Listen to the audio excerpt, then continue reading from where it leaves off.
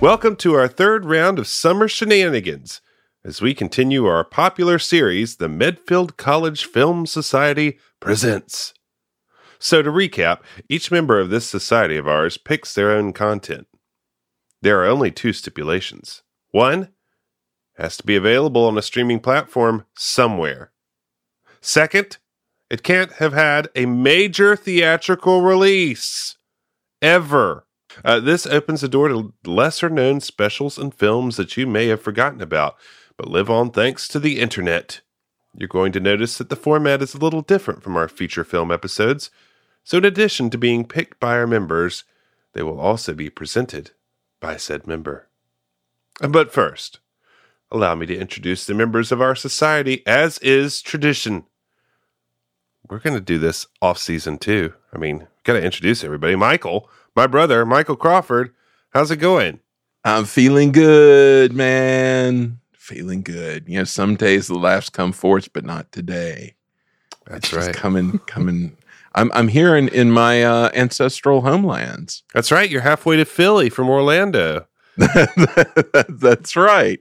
So, watching the skies for, stray travelers. But yeah, loving it. Glad to be home. We should have had a friend of the other program, Brian P. Miles, on to give us a little Philly background for this show. That's true. Give us the whole scoop. Yeah. He may have scouted the boxing clubs where could be. Get the Golden Gloves came Could be. Oh, man. So much to get to. But first, let me go to the mountains of Western North Carolina, where I will be a citizen soon enough. Mr. Andy Brown. Andy, yeah, how you doing tonight? I'm doing okay, Jeff. I thought I was done with this after season 3, but now we're going to keep going through the summer, and I got to keep watching this stuff. Well, you're in the Medfield College Film Society, and this is a Medfield College Film Society Presents. So in a way, you're presenting this to the world. Have you ever thought about it that way? No, I haven't thought about it that way. So I appreciate you, reframing it that way. Have you thought about the fact that for your summer vacation, you actually get to do more of these than you usually do during the year? When I joined you guys tonight, I wasn't in the greatest mood, and now talking, it's like a plane just kind of nosediving. Looks like you augured in, says Chuck. Oh man! So well, yeah, I'm here. Yeah, he's present. We got to talk to the ombudsman, the head of this scenario, and also our presenter kicking off the summer series, Mr. Robert McSwain, live from the Queen City. Robert, how you doing tonight? I'm worried. I got a bad feeling about this. I got a disgruntled society member here. Sick society member, man. I guess it's got to be better than Ollie Abdul's Haven of Bliss. That's all I got to say. Well, I think that's safe to say. I think so. I would say so. We'll find out, I guess. Not commenting, but it just depends on what it is. Robert, what are we watching? What's going on here? Well, we are going into the world of Corey Matthews and the 1990s sitcom Boy Meets World. It's the 1990s, and it's the golden age of sitcoms, with their nonsensical plots and vanilla attempts to tackle social issues. The American viewer can't get enough. The American Broadcasting Company had a stable full of them. Best place to showcase the best sitcoms on TV was the famous TGIF lineup that included Family Matters, Step by Step, Sabrina the Teenage Witch, Hangin' with Mr. Cooper, Sister, Perfect Strangers, Dinosaurs, and how could we forget everyone's favorite, Baby Talk, starring Chachi himself, Scott Baio.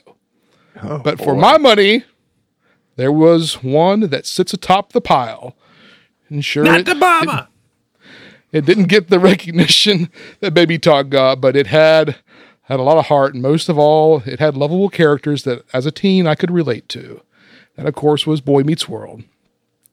A coming-of-age sitcom about a young boy, Corey Matthews, who's just trying to get by in the suburbs of Philadelphia.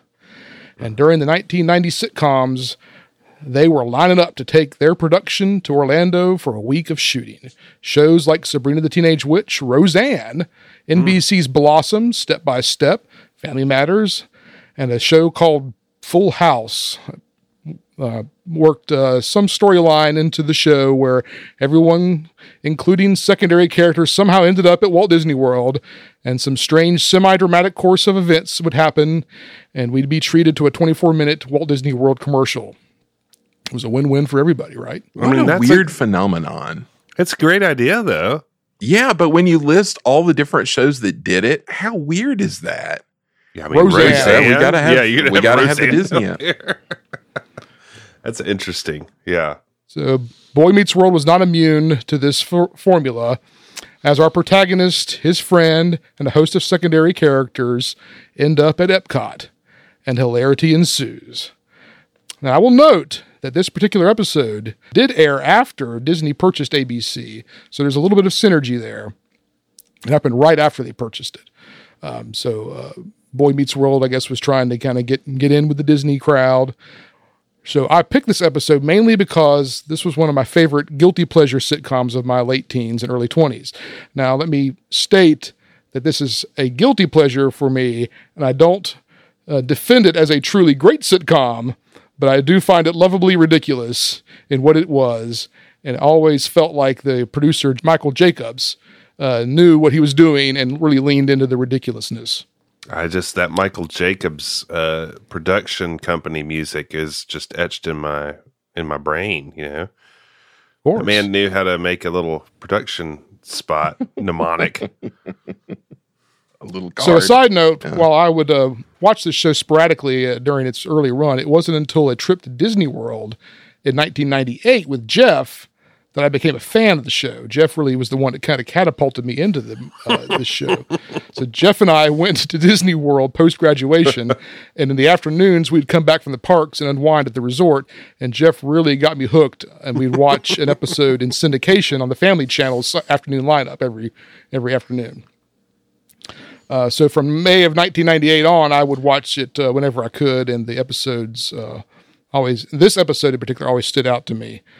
Which is the happiest show on earth is the episode for the night. I don't remember that being into it that early. That's funny that you should say that. I wonder how I got into it.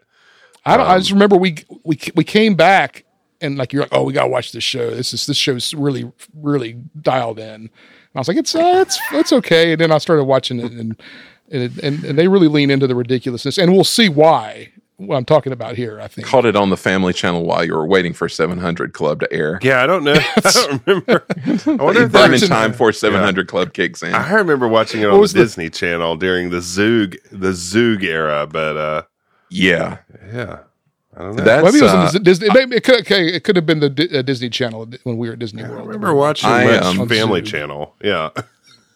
I never saw this show when it was on ever, and only ever saw it in like the early aughts, like mid aughts, when it would air before Walt Disney at like midnight on the Disney Channel. Right. Like, yes. Like while you were waiting for like Zorro and like Wonderful World of Disney and stuff, you would see a couple of episodes of this show. Andy, been awfully quiet over there. I watched this show for one reason. Well, two reasons. First of all, the only reason I ever watched it the only reason I would be on my TV would be because of Robert would be watching it in our apartment in college. Then the only reason I would stick around to watch it was because of Topanga. And I'm like, all right. So, hey, being honest here. So, yeah. This is a big Topanga hair episode. I can't believe it. Well, a lot of them were. Yeah. I cannot believe when I looked it up that, you know, Corey, born a month after me, Topanga, you know, within a year of me. They always seem so young. Yeah. Since we were watching reruns. Yeah. Yeah, I always thought of them as super young, but yeah, I guess was probably watching them 10 years after they were on or something like that. Right. Yeah. Right. So, without further ado, let's dive in, shall we?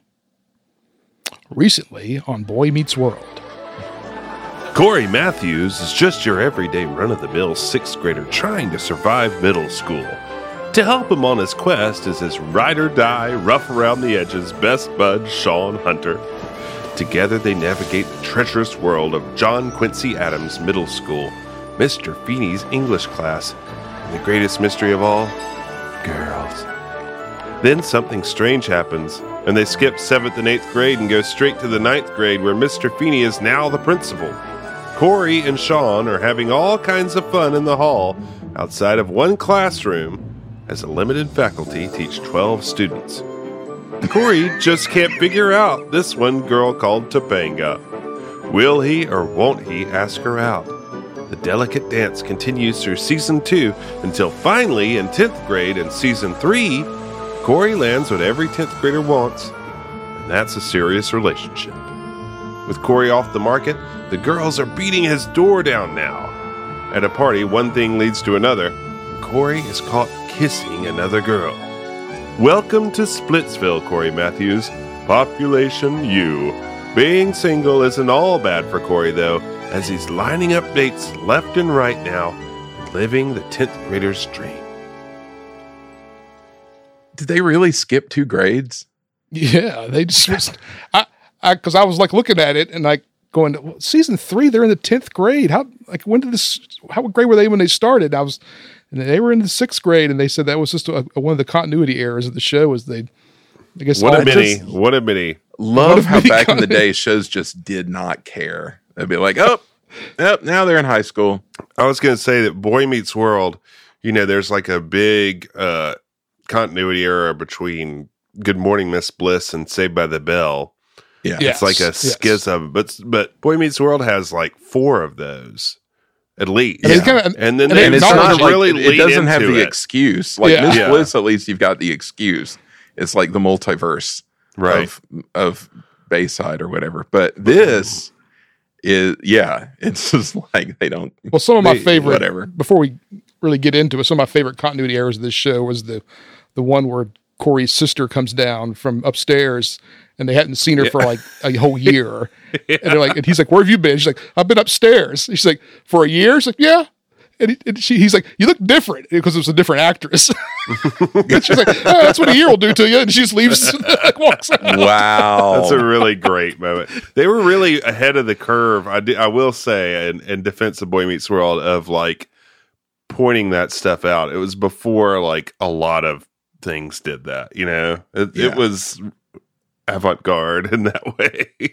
And then I think it was when they graduated high school, Minkus walks out from the back door, like that no one ever came through, and in the hallway, and they said, "Hey, Minkus, where you been?" He's like, "I've been in that back hall the whole time." Never been over this side of the school. Wow. So at least they were aware of. They were aware. Yeah. So before we get started, does anyone have a problem with the title of this episode? The happiest show on absolutely. Earth. Absolutely. And there's a gap in the episode too, reflecting that. So it's a current events. I think the head honcho or one of the other people in the company just made this same mistake. Yeah. There's somebody I know who works for the company who's very militant on this topic, and it's a red letter trigger for them about this subject. This is going over my head. You're talking about. Oh, you know what we're talking about? The happiest show, the happiest place on Earth. Where's the happiest place on Earth, Andy? Well, Disney World. Oh no. Or Disneyland, whatever. Yeah. Disneyland. Okay, there you go. You got it. There you go. So Disney World is the most magical place on Earth. My wife is going to Disneyland next week, and she keeps saying Disney World. I'm like, it's Disneyland. You just got to know that it's Disney. It's not Disney World. She's like, whatever. And I'm like, it's actually kind of a big people deal. Out there. Don't call it Disney World out there. You're going to make them very upset. Those people are really salty. I wore a Disney World shirt in Disneyland, and they were getting on me about it. What are you doing with that hat on? This is great. Get I know out of exa- here! I know exactly That's what I'm my gonna do now. brother's chair. You wear like an Epcot shirt to Disneyland, they'll be like, Walt Disney never walked in Epcot. This is where Walt Disney walked. He never saw that park. Suckers. Get out of To all of here. our to all of our As they do listeners their in, little- in Burbank and Anaheim, we thank you for joining us tonight. Yeah. Yeah. One thing I did notice funny about like branding on this episode is of all the, well, first, the only thing I could think of throughout the entire thing was how many things like legal and branding would never let them get away with now to show in a TV show. Absolutely. But the one thing they nailed was, man, every time they mentioned it, it was Walt Disney World. Mhm. Like, we're just here at Walt Disney World. And we're going to Walt Disney World. So they I didn't nailed pick up that. on that. That's true, yeah. But we're Yeah. going to get into all this in a second. So let's get started. Let's dive in. The show's opening credits sequence can only be described as someone having fun with a color wheel in a video toaster edit bay with generic music playing That was in video the background. toaster delicious. The shows that have really brief opening credits are ones that are generally established. So bravo to Boy Meets World for feeling that they can have that kind of confidence to do a really quick opening credit sequence. It lasted maybe 10 seconds. Man, there's it's like just- a lot of different eras to match the continuity errors. A lot of different eras of the credits. There's like the initial credits are like Corey playing baseball. Oh, yeah, it goes along. It scans with the show, but they had that whole theme like that. Yeah, they had that crazy music. It's right. And like It's the like kind of carousel almost. Then this era, then they had that when this boy meets world. Oh, yeah, that's the one that I remember. World. That's what I Going remember round from this like road that we call life. Zoog Disney era. It's Yeah. like the gin blossoms. Good stuff, So- man. Good stuff. The show opens with Corey dancing with a redheaded girl at his favorite hangout, Chubby's, where Corey's date, Kristen, is eating up his dorky vibe. I got to ask a question real quick. Would you rather hang out at the Max or Chubby's? And I'm going Chubby's. I got to go Chubby's all the way. It's got like that Rumpus Room vibe going on. It's Yeah, nice. totally. Yeah, it does. Yeah, that's Yeah, right. it does. Okay. I thought the I, girl was this like a girl- young Bryce. Never mind. No, go ahead. Bryce Dallas Howard. Yeah, that's what I thought it was at first. No, that's actress Hilary Tuck, who's making her third and final appearance on Boy Meets World. She also played Samantha and Sarah in season 1 and 2.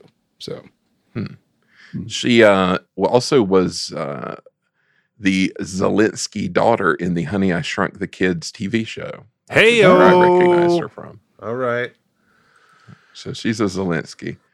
The whole Corey Matthews ladies' man thing is super gross to me. BT Well, dubs. That's also very implausible, right? It is the most wish fulfillment by a like 30-something writer ever to be. It's like, okay, you were Corey Matthews in real life, and you are doing some wish fulfillment fan fiction of yourself right here.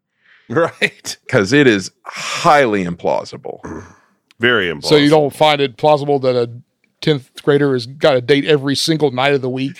You're so dreamy. You've got a date every night. Just smooching. All his smooch tactics have been revealed to the world. Yeah.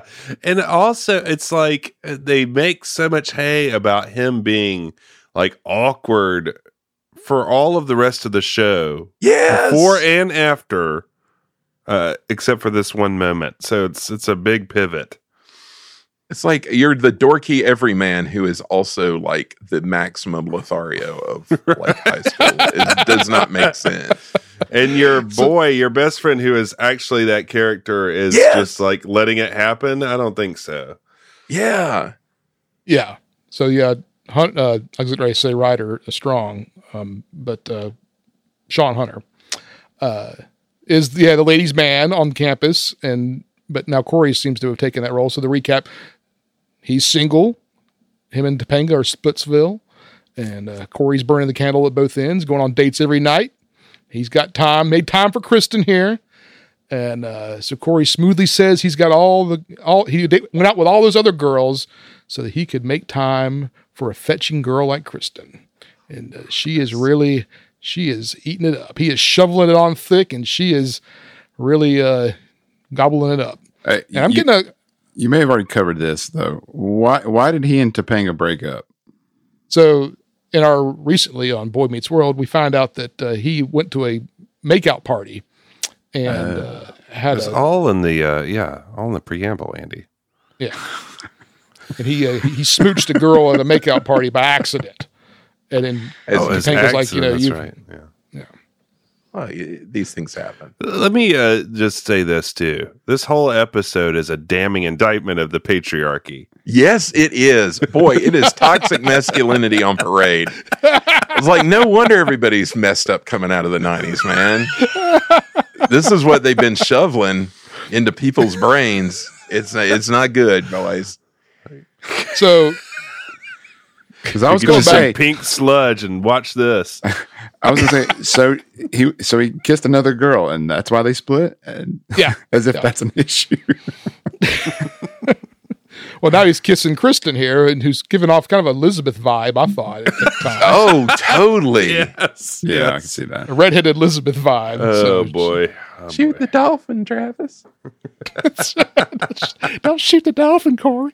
All right, we'll get to the dolphins here in a second. So, man, when he's done smooching with Kristen, after as we pointed out that he likes to flip his French fry before he lays it on thick, and everybody knows that's his move. It's a funny move, by the way. Flip It's your like French it's like the French fry version of like stabbing a knife between your fingers, like putting your hand on the table and stabbing a knife between your fingers. Well, I thought it was like the gangsters who have like the quarter. That's and what I they'll sit thought. there Yeah, that's what Yes, but with a French fry, like a floppy He's done it French with a fry. French fry. So a greasy French fry, but basket of greasy, chubby French fries. He's getting his smooch on with Kristen, and when he's done, he calls her Topanga and ruins the moment. We get a nice saxophone stinger and lets us know that we're changing scenes as Sean is laughing at Corey's misfortune. Corey thought he could just be friends with Topanga like he is with Sean, but he still wants to hug her and hold her and kiss her, and he didn't want to do any of that stuff with Sean, so it's just not working. I like they didn't like. I don't know. They didn't like make a big have Sean be like ew or something. You know, it was just kind of Sean's like, yeah, okay. Sean should have been like, yeah, man, I made out with her last week, you know, like he's getting his, sick at. Like, I'm actually the ladies' man of the school. You're riding my coattails, Corey. Yeah. So Mr. Turner and his mullet stroll in. Can we talk about class. Mr. Turner for a second? Yes. He's really cool. He drives a motorcycle. Remember all the Mr. Turner stuff that happened in this show? They really leaned into Mr. Turner pretty hard. And he almost dies, and then he doesn't die, and then he just disappears. They He didn't bring him vanishes. back. Yeah, he's another. He was murdered by continuity. That's right. Another father figure to Sean that just, poof, gone. Didn't pan I out. was going to ask, didn't he adopt him or He took something? him Or in. was Yeah, he going took to? him in. Yeah, as Sean's Crashed at his dad. place, and yeah. His Like, dad I just was realized the now- guy from Home Improvement. Like, Sean, He's come the here. guy from the Water Boy. Water Boy. Yes, Yoto. that frogman guy, frog voice guy. What I did realize you now see that the Water Boy, Andy? Yeah, with Adam Sandler. Yeah. Yeah, Remember the frog guy? Yeah, Farmer Fran. no. Are The you talking assistant about coach. oh yeah, the assistant coach who's like, rah, rah, rah. Yeah. That's Yeah, him. you He was can in Boy never Meets understand what World. I'm saying. He was there. Oh, He was I didn't Sean's know that. dad. I realized that watching this show out of order in for a half hour before Zorro every night, combined with the lack of continuity in the show, Doesn't really really matter. makes me have no grasp of what ever happened in this show. It's the arc. it doesn't seem to matter. I mean, the only thing that matters is like 4 characters. Really, it's I like think what- Feeney, Sean, Corey, Topanga. Right? That's That's the through line. Everything else is expendable. Even the parents become expendable in the end. Yeah, you don't see them at all. Well, I think that's what Michael was saying. It's like what makes this show so ridiculous is you could jump into it at any point in any season, and you're really not going to miss anything. It's just like completely different everything. Yeah, it is. Each week was it's just a multiverse. Totally different world. It is. That's right. And the Doctor principal, Who. the principal, he was the voice of Knight Rider of Kit, right? Absolutely, absolutely. Yes. Oh yeah, okay. Also in The Thought I Graduate. recognize. William Daniels. Yeah. Also, I just wonder if the reason their school was John Adams is because he was John Adams in 1776. That's right. That's right. That just occurred to me. So Still alive. Hey, man, I'm not going to have anything bad about Mr. Feeney be said on this podcast. The great William Daniels, man. He was he is the greatest. a real lifeline to the show. I don't know how he got involved in it, but he seemed to enjoy it, and I enjoyed watching him. So back to our episode here. Mr. Turner and his mullet have strolled into class, and he announces that the winners of the big essay he had them write at the beginning of the year on, I believe, environmentalism, are going to get a trip to Walt Disney World in Orlando. Naturally. I can't believe they didn't say that it's like the environmentality, contest, or like throw in environmentality into that. Uh-huh. And the winners are Kristen, Ronnie Lips Waterman. Oh, Lord. How many Casanovas are there in this place? This guy came from a whole nother show entirely. Oh, This yeah. guy. Well, This guy, And was this everywhere. guy here, Came from a show in the future. Waterman, or Lips, shrugs off the. He's going to Disney World. He's just like, whatever. And he goes back to making time with the girl behind him. That's portrayed by Andrew Keegan, who also came out of the TGI Central Casting Office and appeared in Step by Step, Sabrina the Teenage Witch, and also on another show called Full House. He looks like he should have been like the Italian exchange student or something. He's just got Euro trash written all When over he him. showed up on screen, my wife was watching this with me, and she's like, "Oh, I remember that guy." She's like, he was Oh, okay. yeah. All right. So All apparently, right. this guy So was. we begin to understand. Yeah, apparently he had a following amongst a certain population All right. of young girls. With Lips putting the moves on Kristen and Orlando, Corey is happy that he can now put the moves on Topanga. But Mr. Turner announces that Topanga was the last winner, which gets Lips to drop the floozy behind him and applaud Topanga. And we get a classic Corey one-liner, "I hate my life." I'm not going to really dissect every plot point of Boy Meets World, but they really make some quick hay out of the, like, Corey has like a couple of days to make it up to Topanga to get back with her. Oh, she's going to Disney World. Dang. This is going to be terrible. It's like, can he just wait till she comes back? Well, she's got Lips. Lips is going with her. He can't. Yeah. He's got to act before Lips puts the moves on her. Lips doesn't seem that interested in her at the moment, but I mean, Well, I guess he turned around and applauded when he found out she was going. Or he has insecurity problems. yeah. All right, so let's recap. Corey messes up, causing him and Topanga to break up. Instead of wallowing in self-pity, he's out playing the scene and being somewhat successful at it. Hypocrite. But he wants to be with one girl, and he can't, and he hates his life. So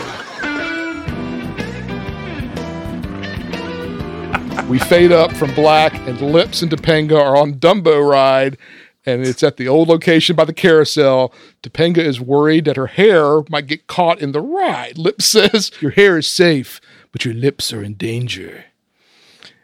And we get an awkward first-person Topanga shot as Lips moves in to lay one on the camera. The scene is cut to the sound of Corey screaming, and it was all a nightmare. It's bad stuff. I thought they had cut to like them being at Disney World. And I was like, whoa, wait a minute. Wow, That I'm was wasting fast. no time here. So I put this in my notes later, but I'll get into it now. Like, I can't watch this stuff, especially like when they're on locations like this, without like my video producer brain kicking in, and like the logistics of having to shoot on a moving Dumbo ride. And like, how did they get a camera on there? Because they weren't shooting with little tiny cameras back then. I mean, they had to have a big old rig hooked onto the side of that Dumbo that Strap it on there, boys. the That's why they lips got and the a kiss. Disney MGM Studios theme park there to That's help right, them do man. it. That's true, yeah. So they know how to. We'll get you a camera on that Dumbo. Don't worry. We can get a camera on any ride here. I'll tell you that. That's right. And have some awkward tourists standing in the background watching. Yeah. When was this film? 95? 96. 96? Oh man, just 3 years later I was pushing that button, man. I was talking through that loudspeaker right there. Mm. Felt like a long They time. they don't go to studios in this episode. That's odd. It's really Epcot centric. It's just, yeah, it really is. I need to go back and look. I didn't research this enough, but to see if each episode focused on a different theme park. I think it's interesting. I know Roseanne was a lot at Magic Kingdom. I've seen that one before. It's pretty interesting, but I think a lot of them do the thing that we always nicked Muppets Go to Disney World for, which is they just like go from Jump park to around park and everywhere. don't say anything about it. And as a former guest relations person, you know, having everybody come in and be like, "Where's Tower of Terror?"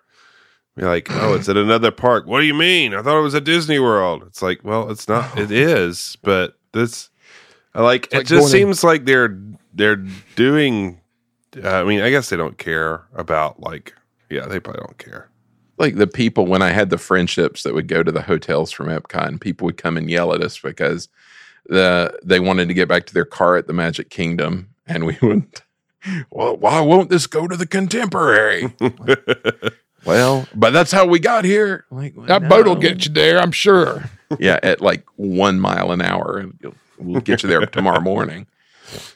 So as the nightmare ends and Corey wakes up, we get our first scene with Corey's lovable doofus brother, Eric, who asks if Corey is having that nightmare again where he's kidnapped by figure skaters where he's forced to do compulsories against his will, which is a little dark for TGIF here, I think. Yeah, I will jump in here and say this is the rare Eric and Corey latter day bedroom shot. I feel like this is way late in the game for that. This is shades of season 1 and 2 here. Yeah. Sports room. But I liked Eric.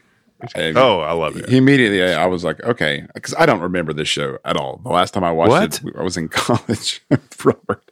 Yeah. And so I was like, oh, yeah, this guy's funny. And so I related to Eric. He really like takes it. They all like their acting just goes through the roof in like the last 3 seasons. Like they're just throwing everything against the wall and He gets really out there. Yeah. He I goes- was going to say, though, he goes I'm Picasso mode. I was going to mention earlier that I am a huge Will Friedle fan in this from what I've seen of this show, and the Will Friedle Mr. Feeney dyad is my favorite like pairing in the entire show. yes. That's what I was going to say. Like there's this one scene where he always would say Feeney in like this weird voice. Feeney. He'd go Feeney, and he would in this one scene he just went for it. Like he just like did like this ridiculous Feeney introduction, and I was just sitting there going, man, they just don't care anymore. They're like loving it. Yeah, I Just love him. letting I him think do he's him. great. Yeah. Will Friedle. So Corey confides in his brother, who interrupts that he knows Corey wants to get back with Topanga, and turns on a lamp to reveal a large Topanga poster over Corey's bed. That's weird. Eric tells Corey he needs to go to Florida immediately to win her back. This is like, some of the surreal Boy Meets World isms. This is a giant Topanga poster. He's wearing a hockey jersey to sleep in. Yeah, that's like the beginning of Boy Meets World. They always have some sort of Philadelphia. Sleeps in a Phillies jersey, then it's a Flyers jersey, whatever. He'd love Gritty. They're in Philadelphia, you know. Gritty. The next day at school, Corey tells Eric he's heading to Florida, and Eric is going to cover for him with a Corey dummy he's made. We get a bad prop gag with Sean thinking it's Corey, and that's that. Eric. Well, I Eric, think we should talk about it a little bit more than that.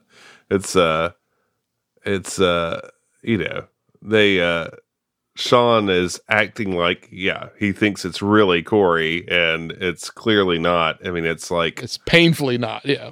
Gives But him I like a think little it's- high five. But I love how Eric makes the dummy do a high five.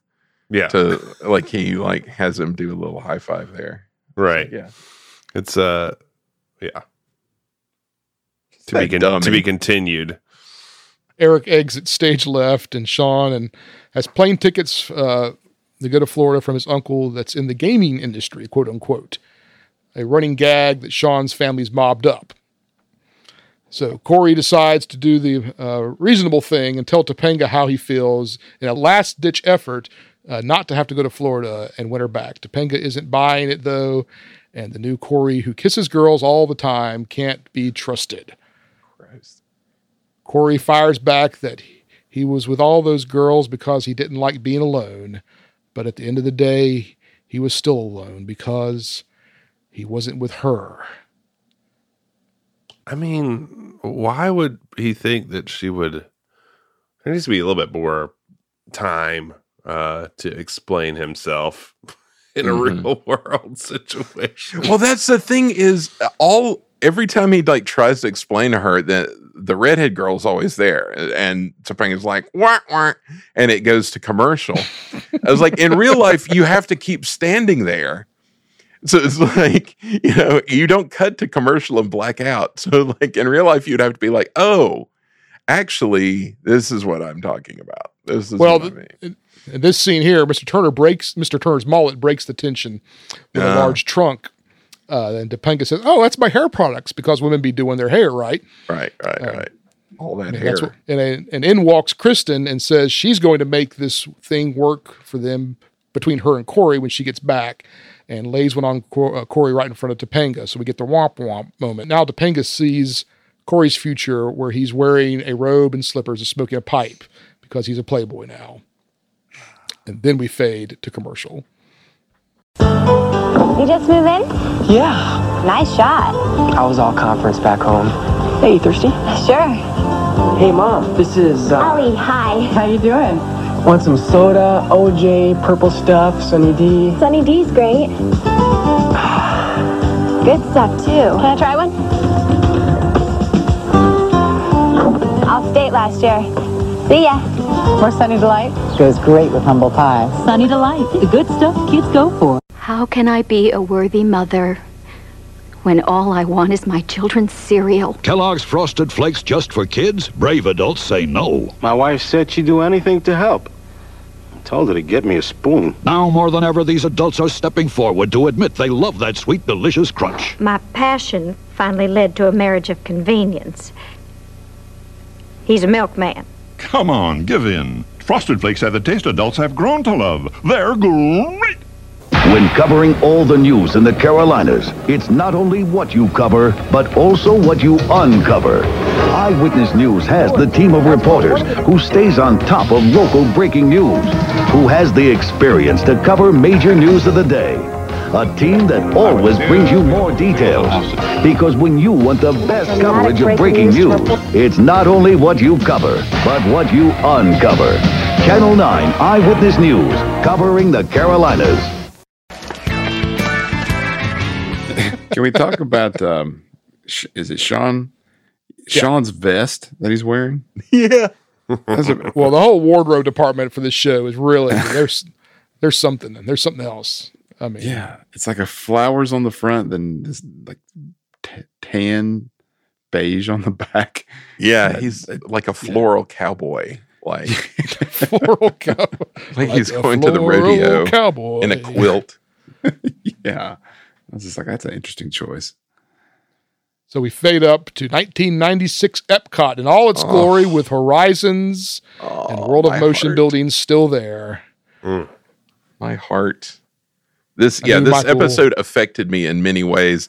Nothing I was thinking that. to do with the actual plot, characters, anything where there were people on screen, but like the ambiance of mid 90s Epcot. It still could be saved at this point. They could still save it. Yeah. We crossfade to the Magic Kingdom so people who don't know what Epcot looks like will have some frame of reference. And then it's back to Epcot as the monorail goes by and we pan over to the Living Seas. Whoop, whoop, whoop, whoop, whoop. Look, everybody, it's the Magic Kingdom. It's Disney World. Oh, okay. Still wearing the same clothes from earlier that day, Topanga, Lips, and company are walking backstage where Heidi, the Tool Time girl, is moonlighting as a marine biologist. Yeah, why did she have to be so, modelly? I mean, it's just be a regular person. Why is everybody who works at Living Sea supposed to be hot? That was so weird. It's so like, here's arbitrary. your sexy dolphin attendant lady. Mine. Mine.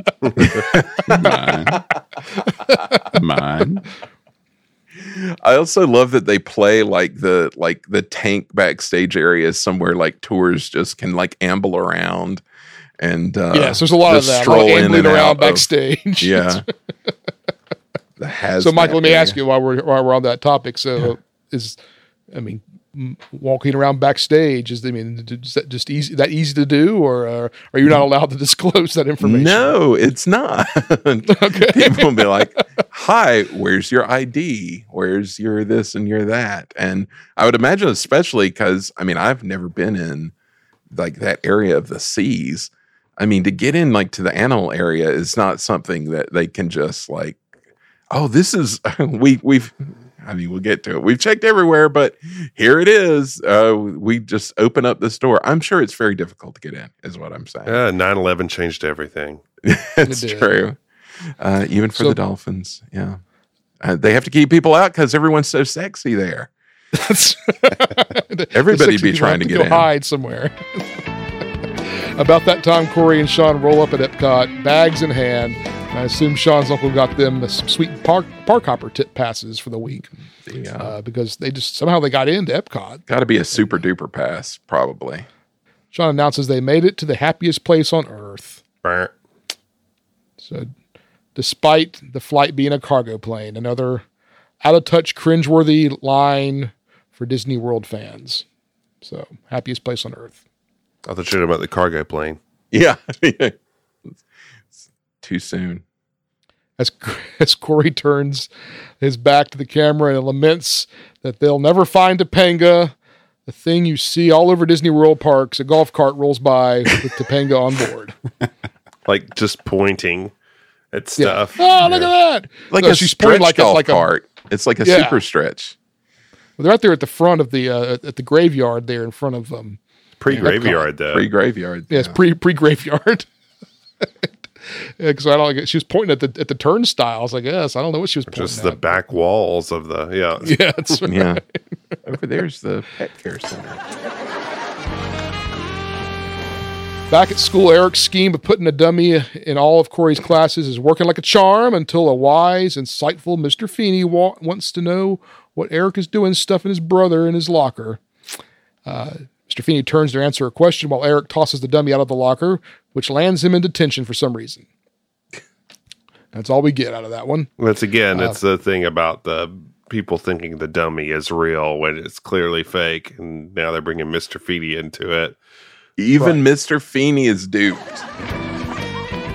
Back at Disney, we get a long line gag as Corey is frustrated. They've been standing in line for over a half hour for a ride that Topanga might not even be on. Sean says, "Who said anything about ride?" and grabs a churro.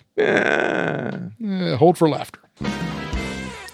At the Living Seas backstage area, Heidi is talking to dolphins, and she went to school to find out we don't talk dolphin talk, but we understand their emotions, like how miserable they are living in a tank.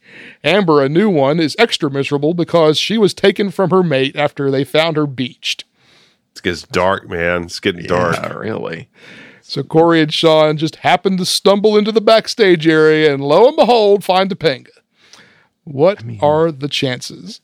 I just imagine them going into the sign shop behind the Japan pavilion and just the electrical rooms and the rooms where all the computers are for things back then, and just one by one touring the facilities. So as Corey monologues about his love for Topanga, up walks Kristen, the real tragic figure of all of this. She thinks Corey is professing his undying love for her and once again jumps on Corey and gives him a quick forced kiss in front of Topanga. The next morning at Splash Mountain, Corey and Sean are breaking all kinds of laws by sleeping in a ride vehicle, aka a log. Of all the places to sleep. I mean, literally anywhere would be better than that. Michael, you transitioned nicely into my next question, my next cold question. So let's just open the floor up to our Disney experts here and put aside the absurdity of what this was. And what would be some better options to catch a few winks at Disney property without trespassing to this level? I got one. Okay. The grass. Yeah. Anywhere. Yeah, you go to Fort Wilderness, man. That's exactly what I was thinking. I'd go to Fort Wilderness would be my first At stop. this time, just go to Fiesta Fun Center and find a quiet corner and where they're not looking and just curl up. Shoot, back in the day, you could go to the far end of the beach at the Polynesian. You could probably sleep out there. That's true. Yeah. Literally anywhere, probably, besides there where they went. Yeah. So a side note, we were at Epcot for the Millennium in 1999 on the 31st of December. And we got there like at rope drop and we were there until 1 a.m. in the morning. And like at 3 p.m, like the whole park just took a nap. It was it was the only time I've ever seen Epcot at capacity. And they shut the doors into Epcot around 3 p.m. And then like people were like climbing over those, like they have those railings around the grassy areas, like in Future World. People were just climbing over the railings and just like curling up in the grass and sleeping everywhere. Like it was, it was so weird. Mass hysteria strikes and there's nothing they could do about it. Everybody falls asleep. Okay. So, the two discussed the logistics of sweeping Topi, as Corey calls her, which I've never heard him refer to Topanga as Topi before. He wants to sweep Topi off her feet. But first, Corey needs to get clean and fresh. But where are we going to find a shower? On Splash Mountain. The ride vehicle lurches forward and immediately goes over the drop. So they were sleeping at the top of the falls? No, they're sleeping in they're sleeping in the load area, but went through a time vortex that somehow dragged them off the top of the falls. Yeah, exactly. Oh man, yeah. There's this. Yeah, yeah. I saw that. I thought this is going to make some people upset. It's just, why is it necessary?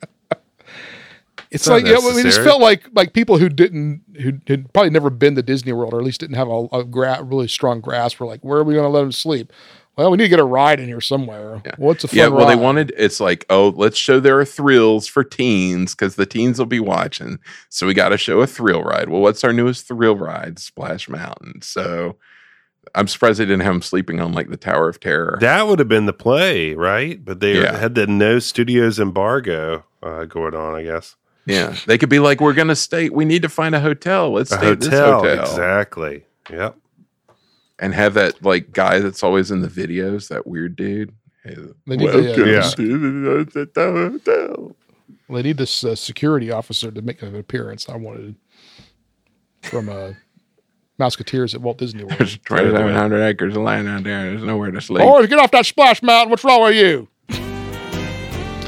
With some fresh white tees and unbuttoned collared shirts, the two set off to find Topanga again in a nice montage as they ask Beast outside of Tomorrowland, Goofy dressed as a patriot outside of the American Adventure, then onto the Tomorrowland Indy Speedway, as it was called at the time, where Corey chases Topanga and Lips in a car, and then at Morocco, Topanga and Lips bump into Aladdin. Oh wait, it's Corey. Yay! So upsetting. Very a upsetting. Short walk later, Topanga and Lips are getting their portrait made outside of France. Who's the talented artist? Oh wait, it's Corey again. Which for some reason, these were all horrifying me and incredibly annoying. But for some reason, the portrait thing made me laugh because the portrait is like incredibly good. And it's just really dumb. Really, really dumb. And I was like, okay, I'll give you that. That's really dumb. Finally, inside the Coral Reef restaurant, Lips is really putting the moves on Topanga, who's had enough. She's had enough of guys chasing her. She stands up to storm out, only to see what appears to actually be Ben Savage diving in the tank with a sign that reads, "I will chase you forever." Boo! Gross. As she leaves, Sean slides in, pointing out that Corey loves her and that the tank's sign routine was his idea, to which Topanga tosses a glass of water in his face. I love how he doesn't really have anything to do except just kind of hang around. Feel like, nah, he just kind of loves you. I'm just like watching, just hanging out, eating churros. Yeah, well, he got the best end of the deal for sure. That's right, absolutely. Outside the Living Seas, Corey finally confronts Topanga as the water effect, the Living Seas sign continues to splash, making the sound crew really happy. That's all I could think about. It was like, how did they not turn that off? The whoever was running the boom mic was really having a fun night, let me tell you. As they argue about their relationship, Topanga snaps that every time she turns around, he's with another girl.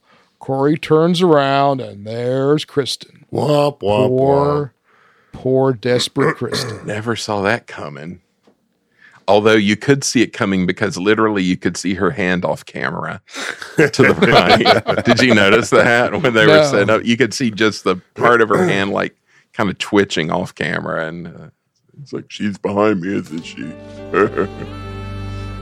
Corey ends up at the Dolphin backstage area sporting his signature V-neck sweater look, where Stacey Keenan from Step by Step and My Two Dads is just hanging out backstage. Okay, I was going to ask, who is this person? What is this? This was so confusing to me. So this raises my question. So I went back and looked, and Step by Step was shooting their Disney World episode the same week that Boy Meets World was shooting theirs. So it's like they're like, oh, we need somebody for this scene, or maybe they wrote it on the fly, and because it felt really awkward, the whole scene. It was like, okay, so first I'm like, oh, here's another hot cast member. That's weird. But then she's like, no, I don't work here. I just like was with a tour group, but I come here all the time, but then just decided like hang back from my group and feed the dolphin, which another thing they would never let them portray on TV today.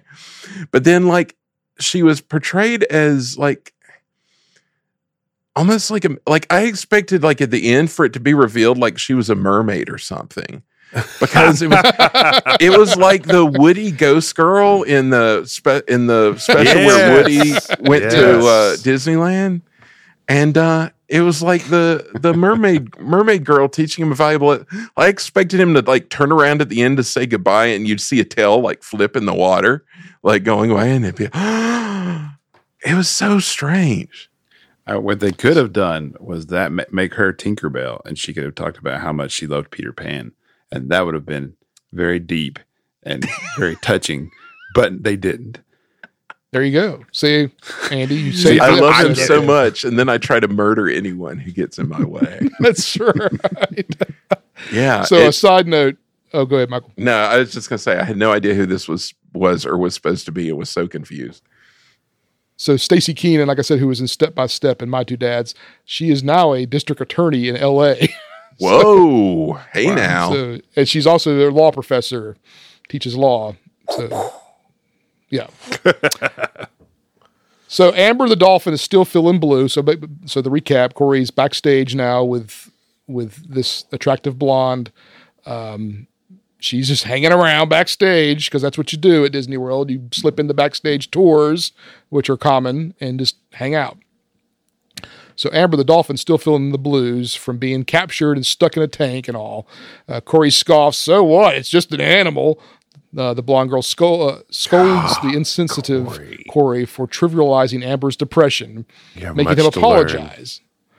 The insightful blonde says, if there's one thing she's learned from hanging out the Living Seas for the past hour, is that animals are like people. They have real emotions.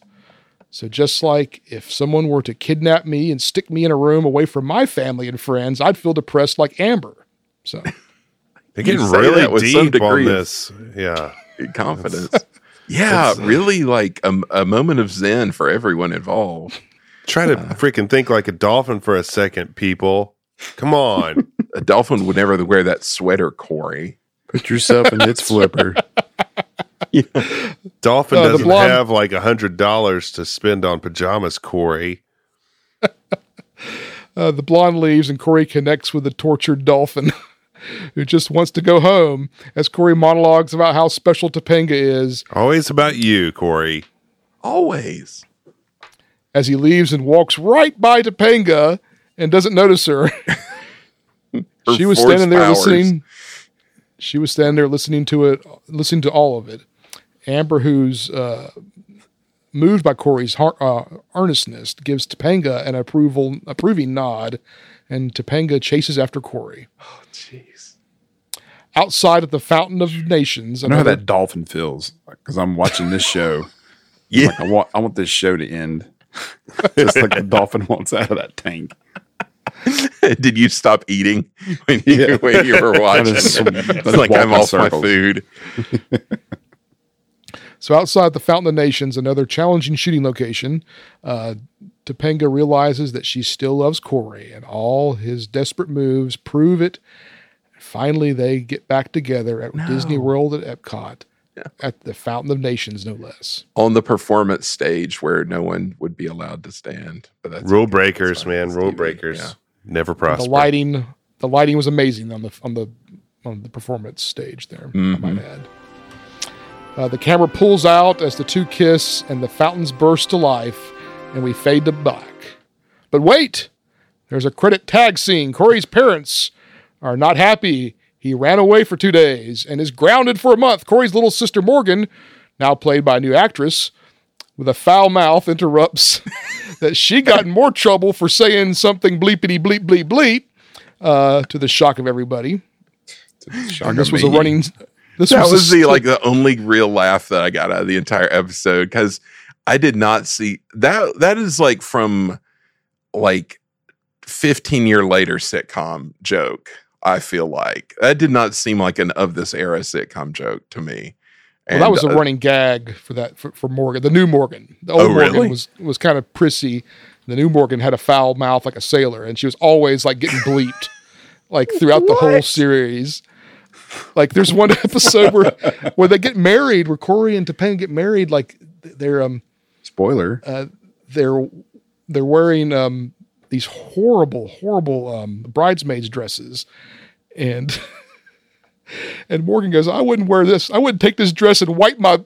And then they bleep it. What? Yeah. Or no, I think it was somebody covers her mouth up so she can't say it.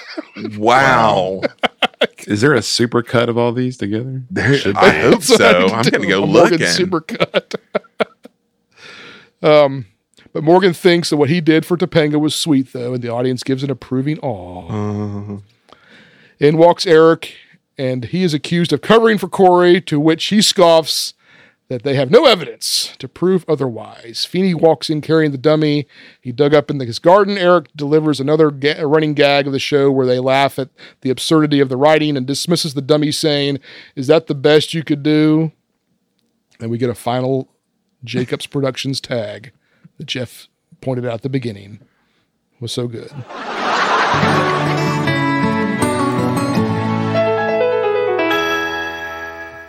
What a journey. I feel like Andy really liked that. What's that? I feel like Andy really liked it. Yeah, Andy, what'd you think? I thought it was stupid. I really did. I was like, this is dumb. Why are we watching this? I didn't care for it. Yeah. I mean, there were moments where I was like, okay, that's humorous. But yeah, I just wanted it to be done. What a humorous comment. I was quite pleased at the fact that it was a sitcom episode, meaning it's only like 22 minutes long. So it's like, okay, well, that's doable. So weird. And so like you guys were saying about like the fact that they would just shrug their shoulders and like give into the weirdness of it, of like, we want them to go to Disney World. So they'll just go to Disney World and his like shady uncle, like the gambler, like mobster, will give them tickets, and then they won't tell the parents. They'll just go, and it'll be fine. And then we'll wrap it up with a little stinger at the end. That's them like, you can't just go to Orlando for 2 days. Oh, it's weird, man. I did just I had just watched The Right Stuff, the movie, The Right Stuff. Hey, man. And the dad is in that movie. He played that's right. Slick Goodland. Oh, that's right. Yeah. He pops up in a lot of stuff, I feel like. Real random. Yeah, definitely. So our former cast members on the Society, I know we've kind of talked about this before, but did you ever bump into them trying to shoot a sitcom in the parks on the property? Did you ever see any of that taking place while you were there? We saw a parade being filmed, but that's about it. Mm-hmm. Yeah, that's it. That's all I can remember. I feel like I saw... It was just like stand-ups being done for a parade with like, whoever was like the host or whatever, like just standing in front of the castle or whatever. And so stuff like that. When I was there for the Millennium again, we were over at Italy, and they have that sort of like that bridge there near the lagoon. Mm-hmm. And they had set up, I thought it was the Muppets at first, but they were shooting this like puppet sitting at a desk, almost kind of like who was the newscaster, Muppet newscaster? Oh yeah, that guy.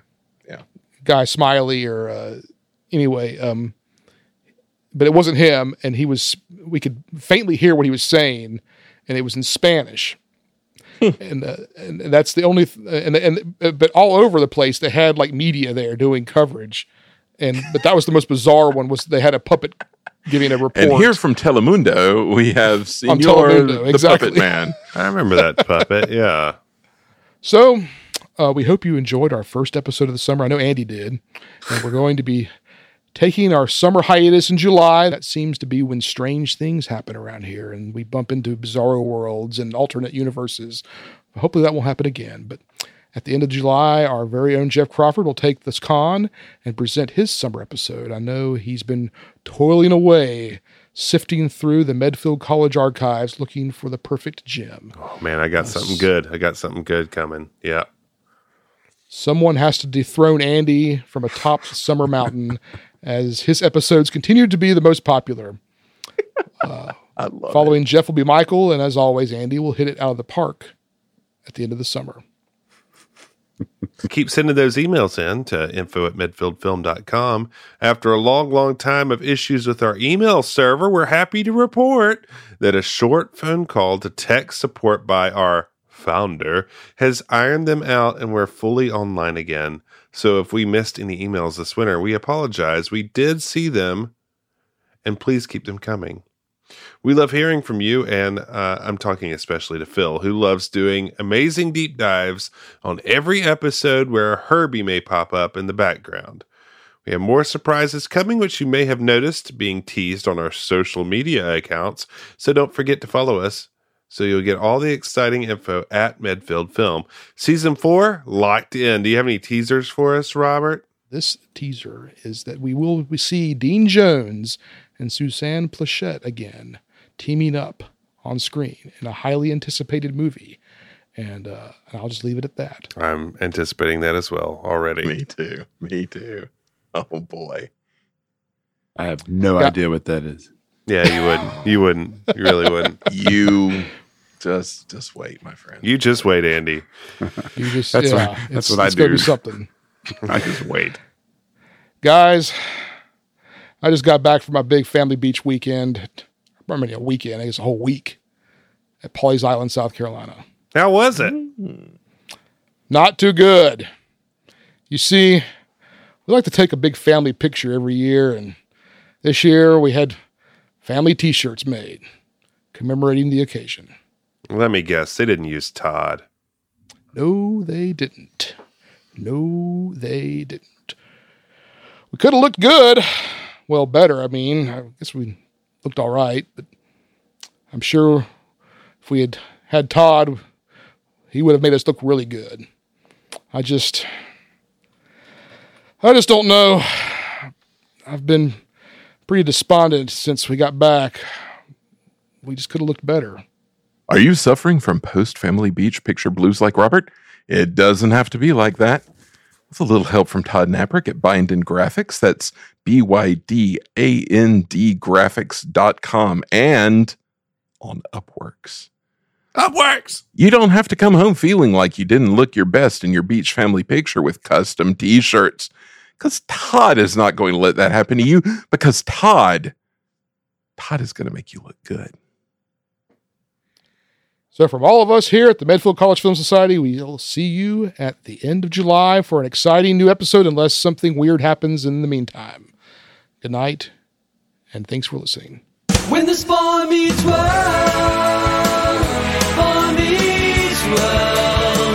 wandering down this road that we call life, is what we're doing.